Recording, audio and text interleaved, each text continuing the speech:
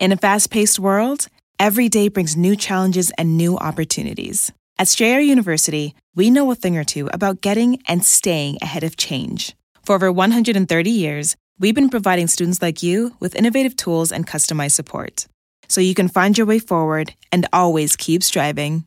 Visit strayer.edu to learn more. Strayer University is certified to operate in Virginia by Chev and has many campuses, including at 2121 15th Street North in Arlington, Virginia. Have you ever wanted to be a guest on These Are Their Stories? Tell us your favorite detective team? Spot the Hey, It's That Guy? Enter the These Are Your Stories contest. One lucky listener will be chosen to join us and review a show from TV's most enduring crime franchise. And talk about the real-life story that inspired the show. Go now to lawandorderpodcast.com. Fill out the questionnaire and tell us why you should be our very special guest star. You have a Raphael Barba tattoo? Do you write Van Buren fan fiction? Did Ice-T cut you in line at Whole Foods? We'll pick an extra special episode just for you. Enter now for your chance to be part of our elite squad. See our website for details. No purchase necessary. We don't actually sell shit. Sign up now for the These Are Your Stories contest. And if you tell us you love Amaro, you're dead to us. For exclusive podcasts and more, sign up at patreon.com/partnersincrimemedia. This week's Law & Order Marathon winner is Eugenia Flynn of Werribee, Victoria in Australia. Eugenia will get a marathon decal showing she watched 26.2 hours of her favorite crime show. To be next week's winner, sign up at lawandorderpodcast.com. I'm Kevin Flynn with Rebecca Lavoie and Chris Green, and these are their stories. You think you know who did it, but you don't know who did it. Law and order, law and order, law and order. It's no ordinary police procedural, baby. It's the FNOG of police procedurals, baby. Law and order, law and order, law and order, law and order. These are their stories, these are their stories. Welcome to These Are the Stories, the podcast without the giant network marketing budget about network TV's most enduring crime franchise and the real-life cases that inspired their shows. I'm Kevin Flynn. Each podcast will break down an episode from either Criminal Intent SVU or The Mothership, and today we're looking at Law & Order Season 8, Episode 16, Divorce. She killed Bert, Jamie. That whole business with the ethics committee, we were conned. She framed her own client. Joining me to do just that is true crime author and the host of Crime Writers On and Netflix's You Can't Make This Up podcasts, Rebecca Lavoie. Hello, Rebecca. Hello, Kevin. I know you're a pig. Do you know you're a pig? I know I'm a pig. I don't need Law & Order to tell me I'm a pig. Rounding out the panel is our very special guest from Ireland's RTE 2FM and the Chris and Kira podcast. It's Chris Green. Welcome back, Chris. Whoa. Well, welcome. This is so exciting to speak to you both again. I tell you something. I basically, since I was last on in April 2017, I have kept a very cool, you know that whole don't text her first vibe? I have kept that, and I haven't said anything, and then sure enough, nearly 38 months later, I knew you guys would crack. And here I am again. I had a lot of fun last time. Obviously, I've kept very quiet, but it is great to speak with you both again. Of course, a lot going on in the US. How are you guys doing? I mean, it's been an eventful few, we'll say, days, weeks, or months, depending on how you want to look at it. It's been really nuts. I will tell you something, Chris. Despite your radio silence, Kevin has also been keeping radio silence with you, playing it cool. The exact same reason. You are literally his favorite guest of all time. And he's so excited. And he was like, I need to wait for a really good one before I can talk to Chris again. So anyway, just so you know, it's mutual. I obviously didn't wait for a really good one. Well, no, listen, I enjoyed this. And also, we'll get into this later, but I'm pretty sure you chose the one with endless Catholicism references for the Irish guy. I'm pretty sure that was intentional. But before we do that, no, it's... I saw a video about 1.5 years ago of Kevin dancing in your kitchen, and I think I commented on that on Twitter. And otherwise, I have tried not to annoy you guys, and I have tried not to bother you two, but it is really nice to talk to you both again. Nice. Yeah, I'll just say that, yes, Chris was my favorite guest. It was my favorite episode, is my favorite episode title from Law & Order, Everybody Loves Raymundo's. My favorite rip from the headline story, and I loved it so much we submitted that episode to the podcast movement. What was the pod awards? Awards, yes. And we were nominated, and we flew to Los Angeles, and we got beat by those dickheads from the Blacklist. Fuck them. But I know, right? Yeah, they've already also been on this show, and they're lovely, actually. But there's Rebecca doing a bit of politicking. Listen, rumors spread in our podcast world. You know, if we can prevent them, we try. Look, we recently had an episode here where SVU detective Declan Murphy went undercover as an Irish sex trafficker overseeing some New York brothels because he thought none of the pimps would know anybody from Dublin. Yeah. Yes. I do believe there are brothels in Ireland. It's just that there's more shouting, right? There's more shouting, there's more alcohol, obviously, there's more songs about hating the British, there's a little bit more of all of those things, as well as that. What I love as well is, and it's genuinely a dream of mine, and I'm not even saying this jokingly, I would love a bit part on one of those network TV shows as an Irish guy, but an Irish guy with a really bad Irish accent. Like, I actually think I would make my Irish accent worse on purpose. Like, I actually think I would be like, hello, I'm Declan Murphy from Galway. And I actually think I would probably, just for the fun of it, just because, why not, I would probably make my accent worse, I think. But you're right. Otherwise, brothels, those are the key differences, Kevin. I just think you hear a lot of, damn it, Sheila, I wasn't ready. That kind of shit. Of course. Absolutely. But obviously no condoms because we're still in the Catholic Church's grasp and all that. So there's none of that. No prophylaxis or contraception. Absolutely. Yes, correct. Chris, remind us of all the franchises. Which two cops are your favorite detective team? Favorite Law and Order detective team. Funnily enough, I remember the last time I was on with you guys, I described a station here in the UK. It's based in the UK and it also broadcasts in Ireland. So here in Ireland, we get a station from the UK that basically just constantly shows Law and Order. And they're actually on season 14 and 15. And I'm really getting a thing for Green and Fontana. I think that their bromance, man, is like me and Kevin. Do you know what I mean? There's a lot going on, and I'm really enjoying it at the moment. And I think they've overtaken all of the traditional ones for me. Like, even Stabler and Benson it was fine and all that. There's a certain tension to it and all that, but not the kind of quality bromance that you see with Fontana and Green, I have to say. I'm the one with the camel hair coat, by the way. Yeah? That's fine. Yeah. I'll give you that. And the walking around money. Yeah, the walking around money. I love that expression. That's a lot of walking around money. He's used that a few times when they come across a body with a lot of money on it. I believe I even use that expression. And Chris, who's your favorite prosecutorial team? Favorite Law and Order District Attorney Prosecutorial Team. McCoy, obviously.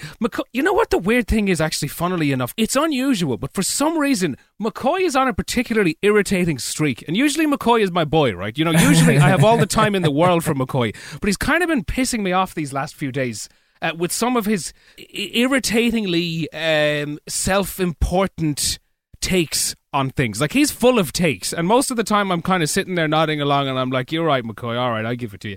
Lately, though, he's been annoying me, and what is the girl's name? Not the blonde girl, the black-haired girl who pale skin, black hair, big eyes. Kincaid? I think it's Kincaid. Jamie Ross, the one with the short hair? This is Jamie Ross in this episode. Claire Kincaid was before Jamie Ross. The one with resting sad face? And then there's, of course, yes.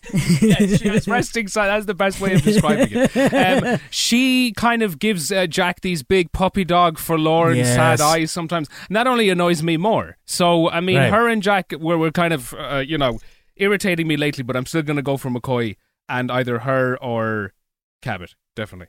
McCoy and Cabot, we'll say. Sorry. See how long that answer took? Jesus, it's fine.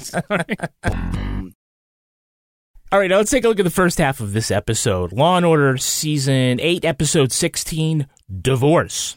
Yes. The body of marriage counselor Dr. Linda Burke is discovered in her office by a couple whose relationship is as cold and dead as she is. The victim was stabbed with scissors and her office ransacked. Cleaning crew comes through here around 8. How often do your people patrol this area? Every hour.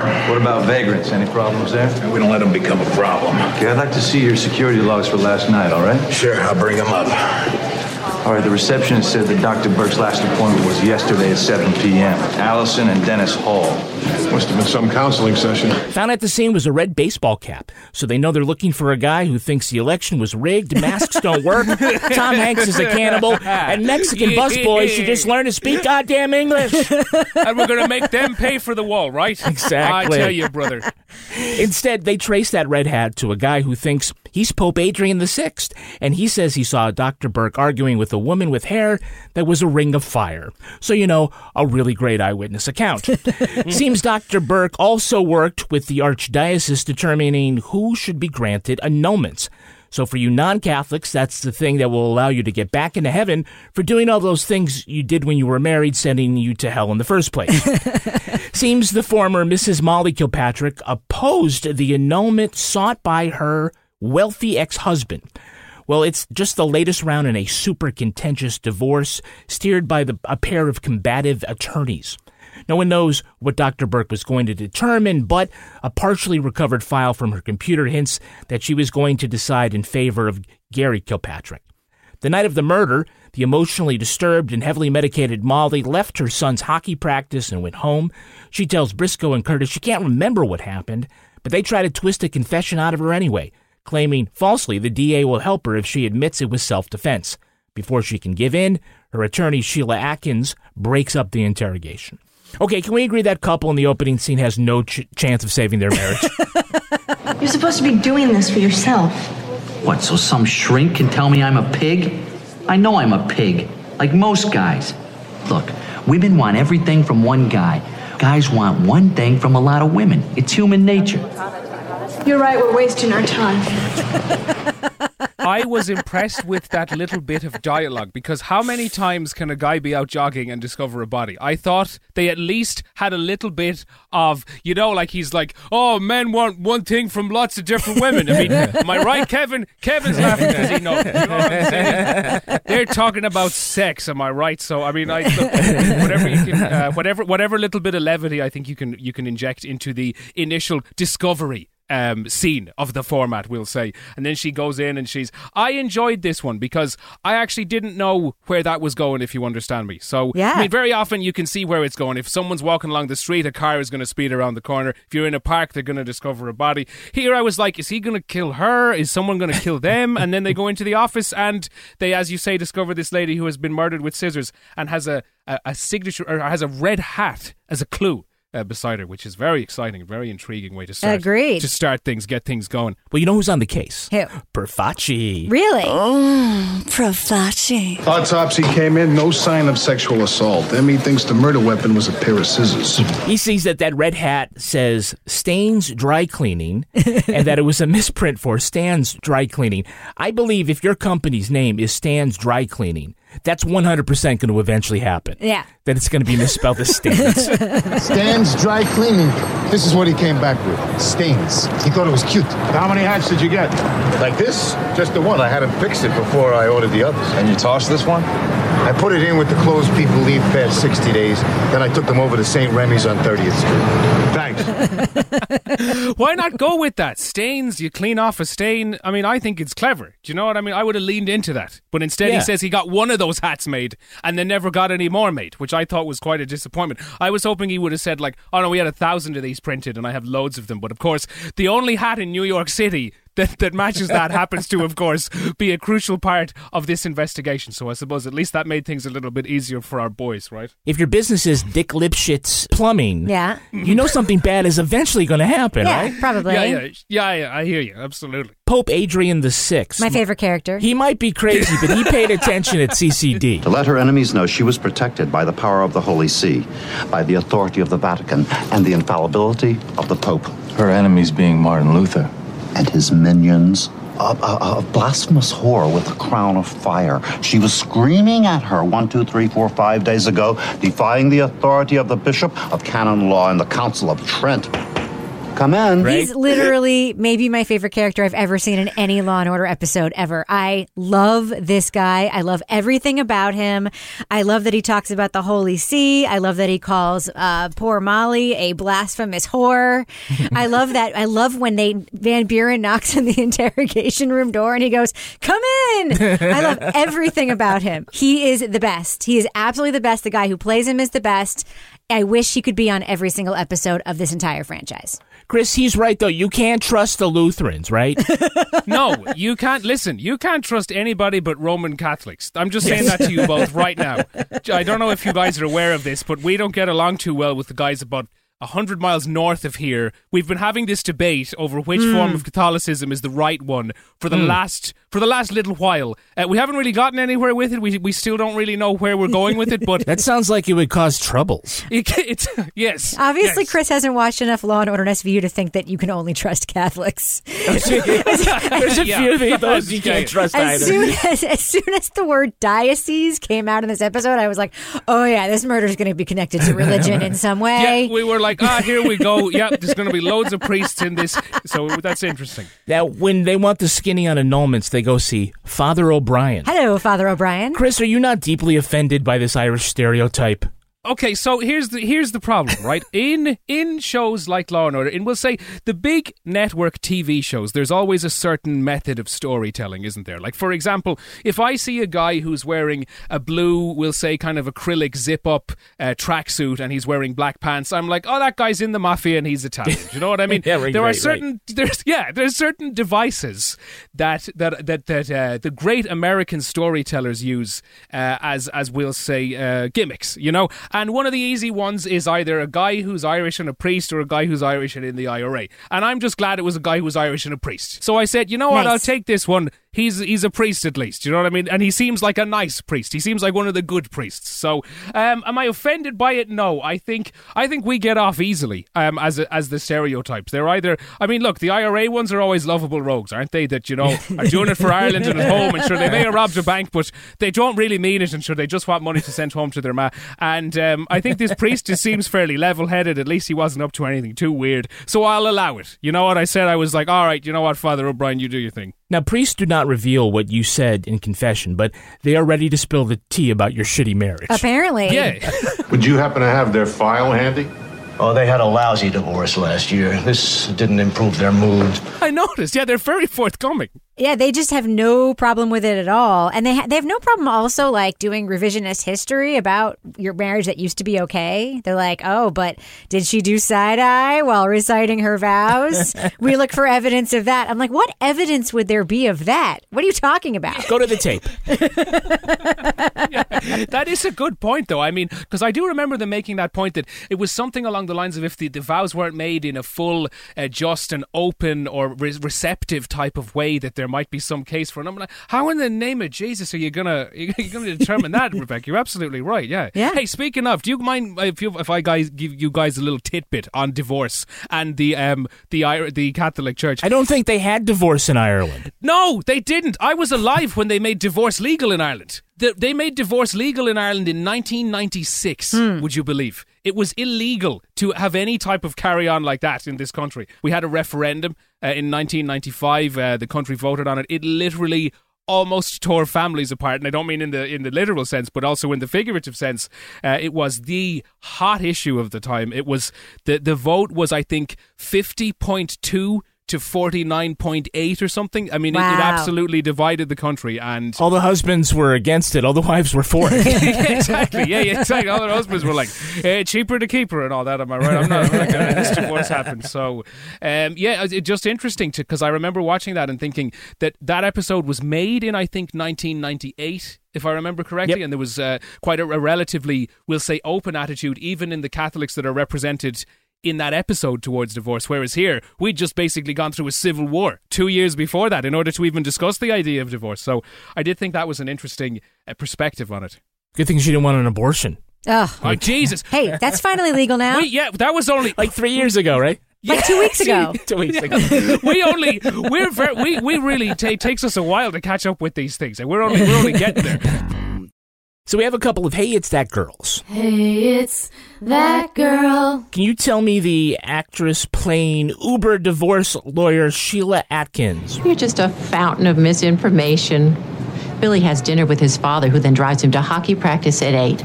Molly picks him up and takes him home. Happy? Rebecca's got her hand up. She's 70s movie star Jill Clayburgh, who is in one of my all-time favorite TV movies. She's not super well known for this. Yeah. Called The Face on the Milk Carton, or The Face on the Back of the Milk Carton, starring Kelly Martin, in which there's a switched at birth sort of like kidnapping situation, and that's really long and ridiculous. Anyway, that's Jill Clayburgh. I love her, and I think she's great in this. 2 Academy Award nominations, 2 Emmy nominations, 4 Golden Globe nominations, 2 in the same year. Nominated as Best Actress in a Drama and Best Actress in a Comedy for 2 different roles.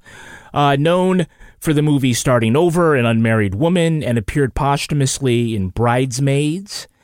She lived with chronic leukemia for 21 years before passing away. Wow. Jesus. Ironically, that's how her character died in a 1976 TV movie. Oh, no. Which is why I'm preparing my next podcast called Kevin Dies in Bed with 11 Swimsuit Models. I'd listen to that. I would subscribe to that. Give me that on that RSS feed, and I'm gonna be a regular. Can I come on that as well, by the way, Kevin? You could. We can make it 12 swimsuit models. Yeah. Nice. Awesome. Does anyone recognize the actress playing Molly Kirkpatrick? She didn't care. She knew he was lying about the marriage, about me, about his money even. I did. Only because she was a bit player in As the World Turns, which I used to watch. Is it Haviland something? Is that her name? Yeah, it's Haviland Morris. Yeah, I remember her. She was a bit player on As the World Turns. She played a character, but she would also come on as a substitute, like understudy, as one of those, like, today's role of Frankie will be played by blah, blah, blah. And she would, like, substitute for Frankie because Frankie also had red hair. And I'm like, oh, they have this lady on deck who also has red hair. That's not how Chris is going to remember her. This redhead was the blonde named Caroline, the girl who passed out in Anthony Michael's car in 16 Candles. Really? Yeah. Are you kidding? You remember that scene, right? You see, I don't have a lot of these references. Like, I know what As the World Turns is. No, it's not an age thing. Like, I am familiar with the concept of As the World Turns. I think it's kind of like a soap opera. Would I be right in saying it's kind of like in the ridiculous realm of Dallas? It's a daytime soap opera that was on for a long time ago. And a lot of people on As the World Turns show up on these Law and Order shows all the time. I hear you. It's kind of like that pool of, like, if you watch any mob thing from the last 30 years, someone from The Sopranos is in it. I think it's the same kind of pool. Yeah, I know. I hear you. Absolutely. No excuse about 16 Candles. I just want to say Jake Ryan did her wrong in a serious way in 16 Candles. But anyway. How about the actor playing attorney Paul Redfield? Anyone know him? That dick? No, I don't know him. This is what I've received from her just within the past 3 months. Interrogatories, motions for legal fees, frivolous criminal complaints. I've got a whole room in my office filled with her crap. It's attrition, not litigation. That's Tony Roberts, not that Tony Roberts. He was Al Pacino's partner in Serpico. Really? Yeah. Look, in a deleted scene from SVU Season 2, he played Olivia Benson's father. Wow. Oh. But it was deleted. So it was deleted. Yeah. But can you imagine if it had been kept in, what that would have done to the canon? Yeah. Well, he's use a another rapist, liturgical right? word there. He's a rapist, your dad. Yeah. Oh, Tony. Oh, yeah, of course, because then that would have made us... Yeah, of course, because her dad is... And then that's why the whole... we'll say cyclical thing of now her son has the traits of... Oh, yeah, I wouldn't like him at all then. If we had to experience him through that, prism. I'm glad that didn't happen. I'm glad they deleted that. Glad they got rid of that right away. Yeah, me too. And they burned it and shredded it, and we'll never see it, apparently. Excellent. They buried it in Alaska in a disused warhead facility.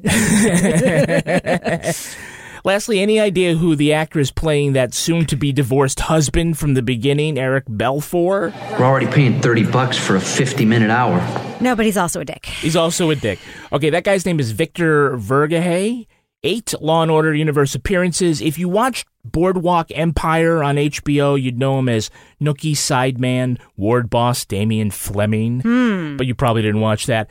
He just won an award, Best Actor, 2020, Best Actor in a Comedy from the Los Angeles Actors Awards for a movie called Pandemic Softball. Nice. Yeah, it's just 10 minutes of him running around an empty softball field complaining that, quote, Corona took his softball away. Huh. I don't want any more Corona content once we're out of this. Yeah. I'm just putting that out there right now. When we're the other side of this, I never want to hear that word again. I don't want any heartwarming nonsense filmed or set during COVID. I want to pretend it didn't happen. I want to simply erase it from my memory and get on with our lives. I don't know about you guys, but I have had enough of this COVID and these references to COVID. I don't want to hear the terms. I presume you guys use the same terms as a social distancing and all of this shit. I'm done with it. I'm sorry. Get me the hell out of here, and I never want to reminisce on it again. Maybe that's just me. So you don't want a Tom Hanks, Meg Ryan COVID movie sitcom where they're... No, No, I don't. We all lived this. No one is bringing anything new to the table. You know how you know your divorce attorney is too expensive? How?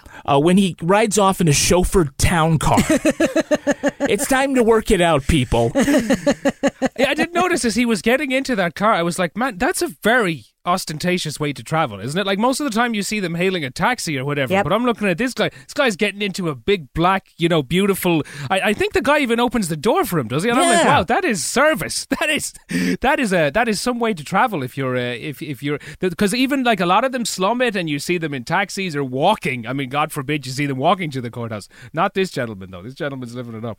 Yeah, and that driver's been sitting there on the sidewalk for hours waiting for him to come out just so he could open the door and take him to his mistress. It must be very tedious. Yeah, it must be very... But listen, that guy's probably laughing. That guy's probably like, this is great. I'm gonna indulge this man with all of these utterly deluded fantasies he has about needing a driver. I'm going to tell him it's absolutely essential. I'll leap up. I'll open that door. I mean, listen, we'd probably all cash the check, Kevin, in 1998 if we were living in New York. Do you know? It was before Uber. Yeah. Exactly. Yeah. You want to know how innocent people wind up in jail? How? The police lie to them and tell them that they won't get arrested as long as they admit that they did it. Is that how? Things just got out of control, right? Isn't that what happened? Maybe she did something to you. She pushed you, you grabbed the scissors. That's self-defense. Yeah, I bet you didn't even mean to hurt her. I mean, you just swung the scissors and it was bad luck. It was an accident, right? Molly, you tell us it was an accident. You can walk out of here. Go ahead, Molly. You took all those pills and you accidentally killed her, right? They actually were about to arrest the wrong person again. Yes. Chris, I'm starting to see a pattern. They keep arresting the wrong people, and there never seems to be any consequences. I have noticed, right, that one of the things... Remember how at the start of this I said you guys have had an interesting few weeks, months, years? I guess this is also a symptom of that, isn't it? On a broader, more, we'll say, macro scale and timeline. But it does seem that there is a certain cavalier, we'll say, attitude and confidence that some of these police officers have when they are carrying out arrests on people. However, what I really liked about this episode was, and I have explained this to a few of my friends, and I think a lot of the time they glaze over, but I think I'm among friends here that won't glaze over when I'm saying this. I will tell you both Law & Order suffers from one slight thing, and I'll tell you what it is. In this modern, incredibly, we'll say, Netflix on steroids style of writing, sometimes Law & Order episodes are very front-loaded, if you understand me. Right. So all of the drama, all of the shooting, all of the guns and the excitement and the action happens. In a fast-paced world, every day brings new challenges and new opportunities. At Strayer University, we know a thing or two about getting and staying ahead of change. For over 130 years, we've been providing students like you with innovative tools and customized support, so you can find your way forward and always keep striving. Visit strayer.edu to learn more. Strayer University is certified to operate in Virginia by Chev and has many campuses, including at 2121 15th Street North in Arlington, Virginia. Say in the first 9 to 11 minutes, and then there's like 38 minutes of McCoy arguing some constitutional jurisprudence issue, which for some people can be a hard sell to get you to the end, if you understand me. This episode, though, the turns... God damn it. The twists, the turns. This is not one of those episodes. This is an episode where something new, where something exciting, where some wonderful plot twist is coming in every 5 or 6 minutes. So in this case, I am okay with the police's ineptitude and their aggression as it leads to a good episode. So I will give them that, just in this one limited circumstance. If they were more competent, it'd be a boring show, is what you're saying. That's what I'm saying. So I am allowing that in this limited set of circumstances. It did provide a good episode. All right, now let's take a look at the second half of this episode. Well, of all the prosecutors in all of the world, Jack McCoy has the temerity to admonish Briscoe and Curtis for not playing by the rules. I know. There's got to be something in what she said to jumpstart a search warrant. I wouldn't go near a judge with that crap. You told her we could arrest her if she tried to leave? Who told you that? Besides the fact that you lied to her, it takes it pretty damn close to a custodial interrogation. We also told her she could leave anytime she wanted to. Please. This is not some dumb gangbanger with a legal aid lawyer. Nice to see where you draw the line. Hey. Forget it, Ray. Assistant DA and resting sad face Jamie Ross learns that Molly and her attorney Sheila Atkins believed Mr. Kilpatrick and his high-priced lawyer Paul Redfield were undervaluating assets. That's when McCoy gets a letter from the Bar Ethics Committee, and he says, Ethics Committee, what's that? Seems Sheila has been seeking ethical advice. Did Molly say something incriminating to her? She agrees to talk only if McCoy agrees to launch a fraud investigation against Kilpatrick and Redfield.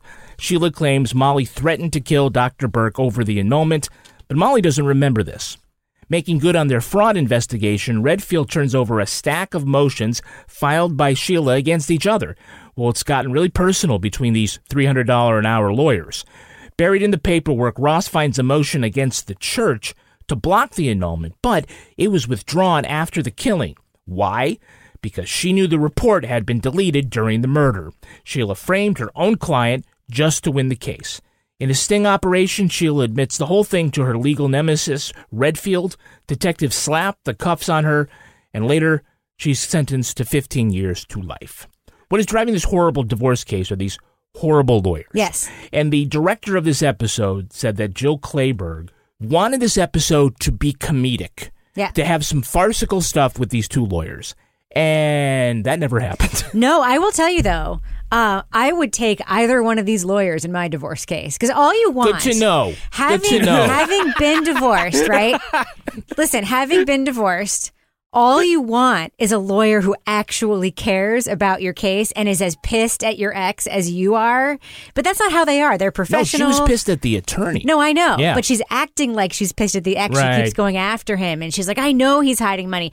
Usually it's the client trying to convince their lawyer that, like, hey, can you please take this more seriously? I'd hire either one of these people in a second. No, Kevin, listen, I mean, it's good to know, right? Rebecca, you probably shouldn't have tipped your hand like that. But I think also it's an interesting one because I think it does add to the drama and the tension and the animosity and the sense of hatred, the opprobrium that you can get off them. You can smell it off these lawyers. Do you know what I mean? And it does make for a much more exciting episode when everybody hates each other. As you say, Rebecca, as though they were actually invested in it. As you say, I mean, if you're anyway dealing with legal professionals, they're usually very slow. They're usually extremely detached. They're usually really not that interested in anything that's going on. So when you see these two going at it, as you say, with the same level of hatred that you'd have for an ex, I think it makes for good television. And it also, Agreed. as you say, would make for a very effective lawyer. If Billy was my kid, I would not pay for him to go to college. What a little prick. Was she there when you got home? Her door was closed. She was sleeping. Did you see her or hear her? Didn't you knock on the door? No, I went to my room and watched videos. So she still could have been asleep. Uncle David, I don't think she was there. I heard her phone ring in her room, and she never answered it. Selling his mother down the river, calling her like an addict, saying like mean things about her, but also like busting her alibi.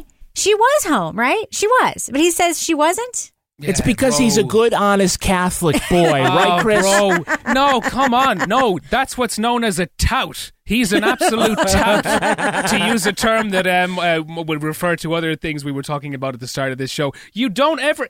Listen, I mean, and I'm not even just saying this. If either of you needed an alibi, I'd probably give it at this point. I shouldn't be admitting this on a podcast, but never mind my own mother. If either of you said, listen, Chris, if anybody asks, especially the old police, I was at your house in Ireland for the last 2 weeks, I'd be like, yeah, man, bro, of course you were. Yeah, absolutely. I have to say, maybe I am wrong here, but I don't know what kind of gentleman you are, Kevin. I mean, Rebecca, you'd probably have insight into this, but I am certainly, like every Irish man, I am quite a mama's boy.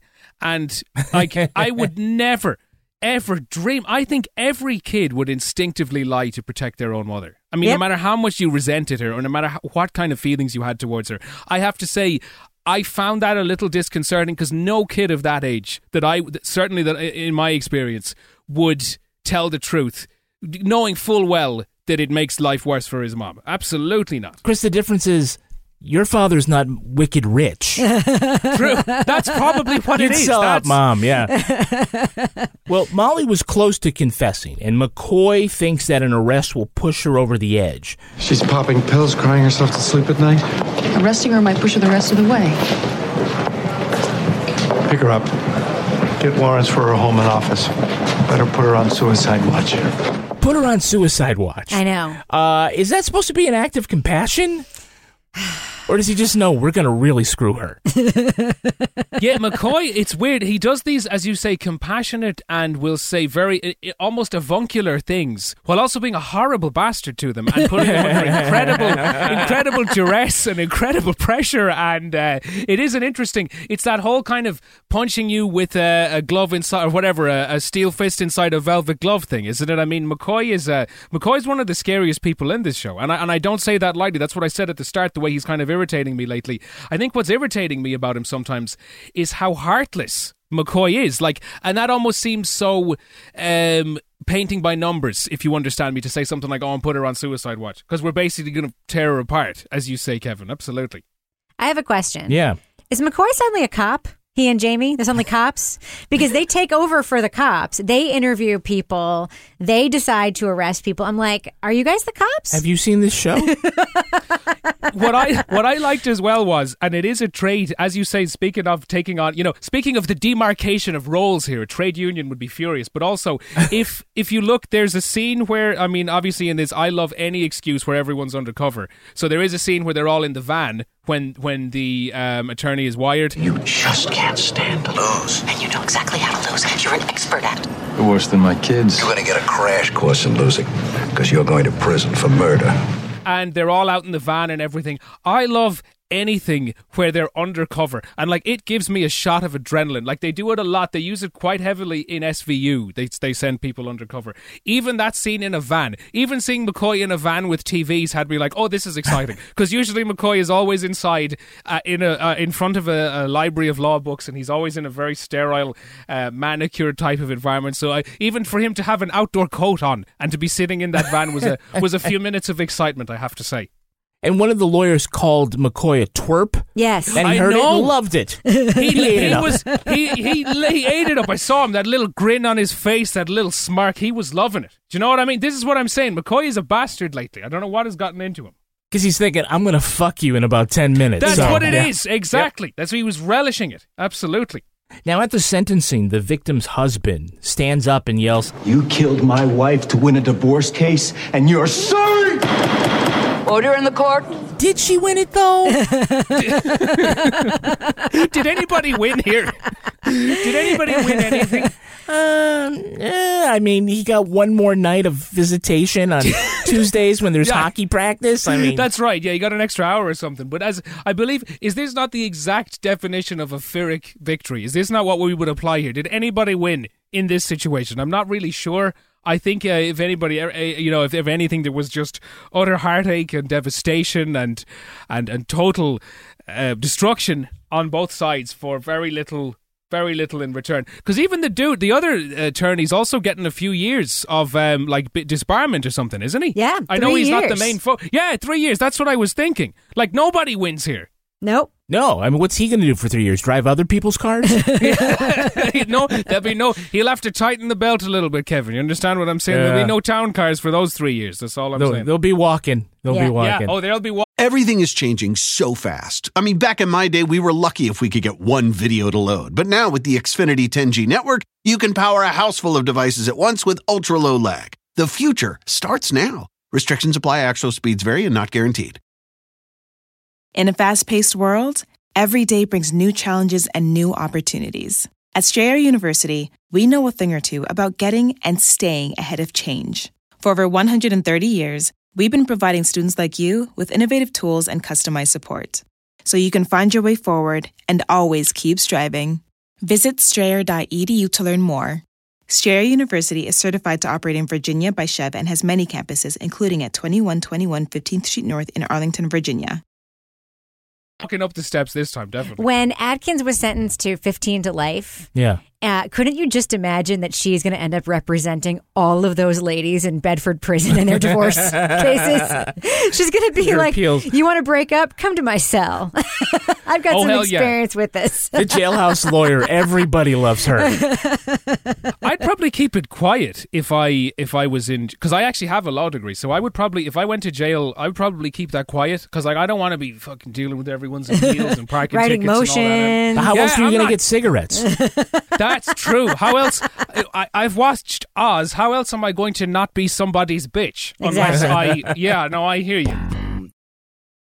All right, let's take a look at the real-life story that inspired this episode. It's time for... Oh, I love this. Rip from the headlines. You think you know who did it. You think you know who did it. But you don't know who did it. You don't know who did it. Rip from the headlines.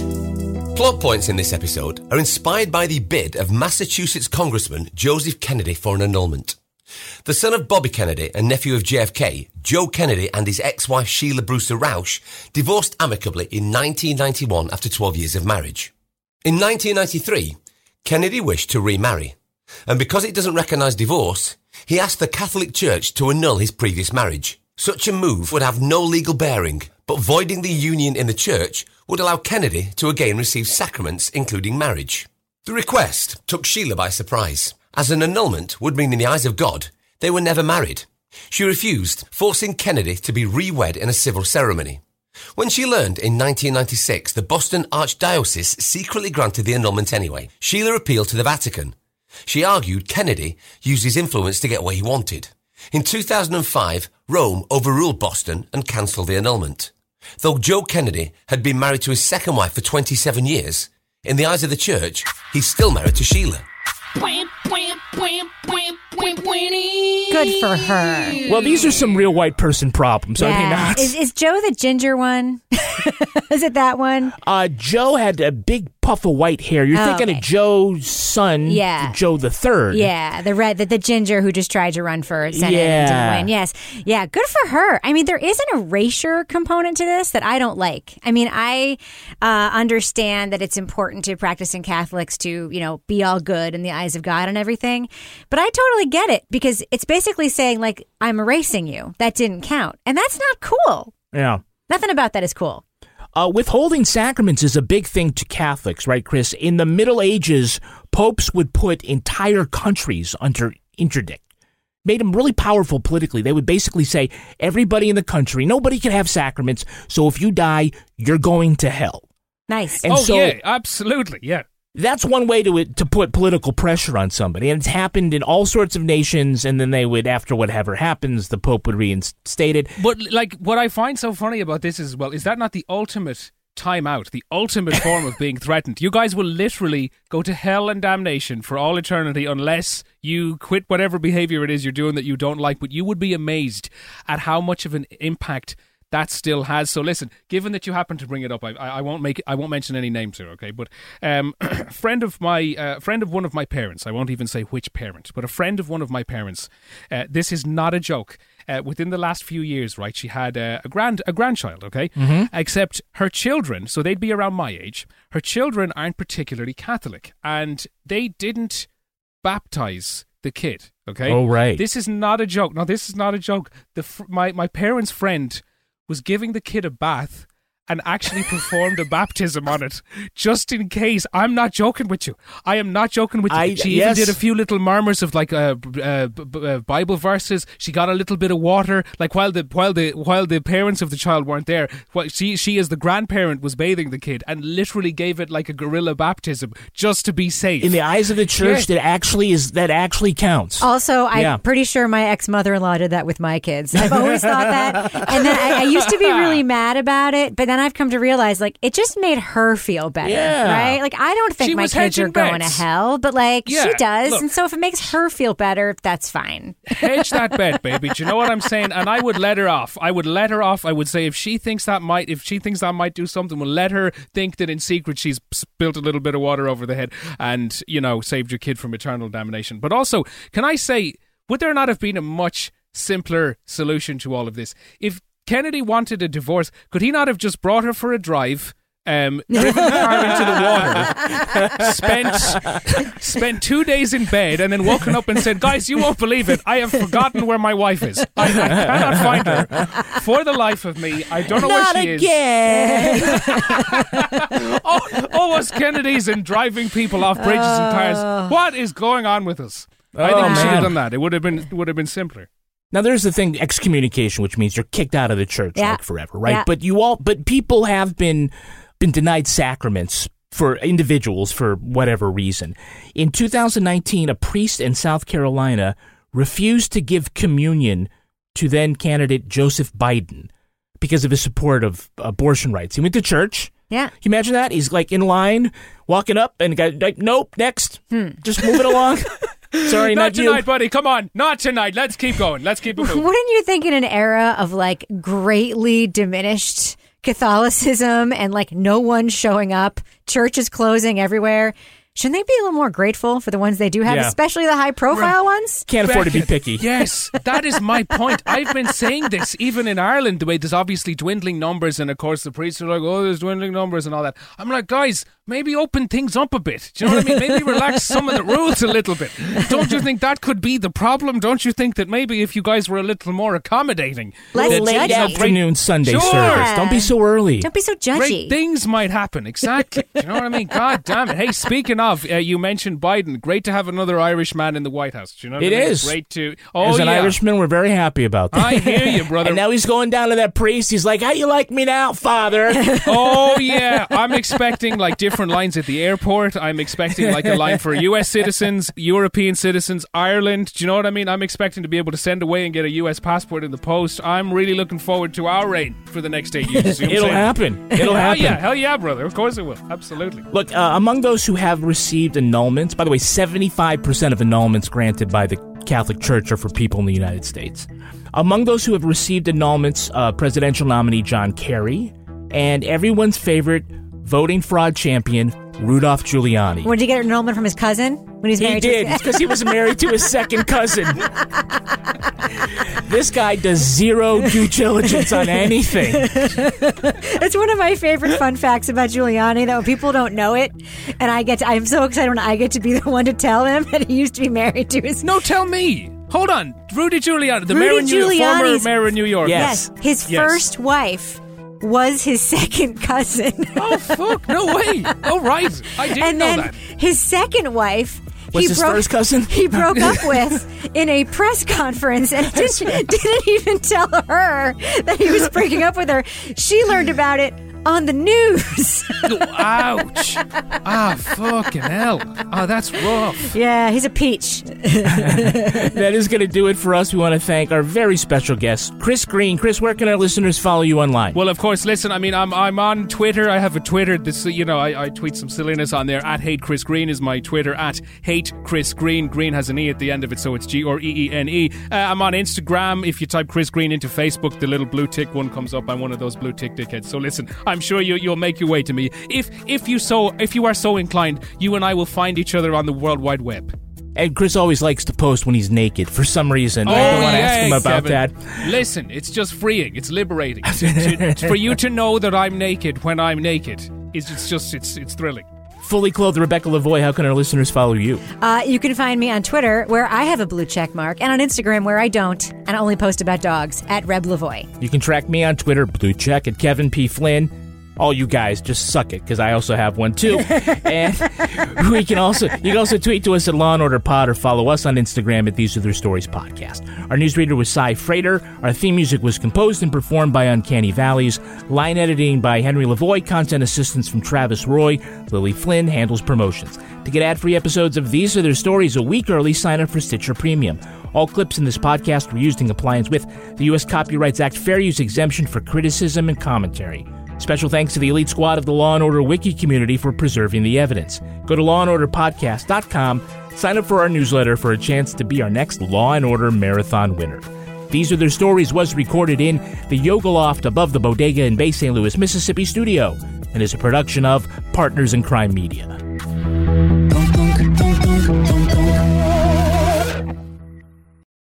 In a fast-paced world, every day brings new challenges and new opportunities. At Strayer University, we know a thing or two about getting and staying ahead of change. For over 130 years, we've been providing students like you with innovative tools and customized support, so you can find your way forward and always keep striving. Visit strayer.edu to learn more. Strayer University is certified to operate in Virginia by Chev and has many campuses, including at 2121 15th Street North in Arlington, Virginia.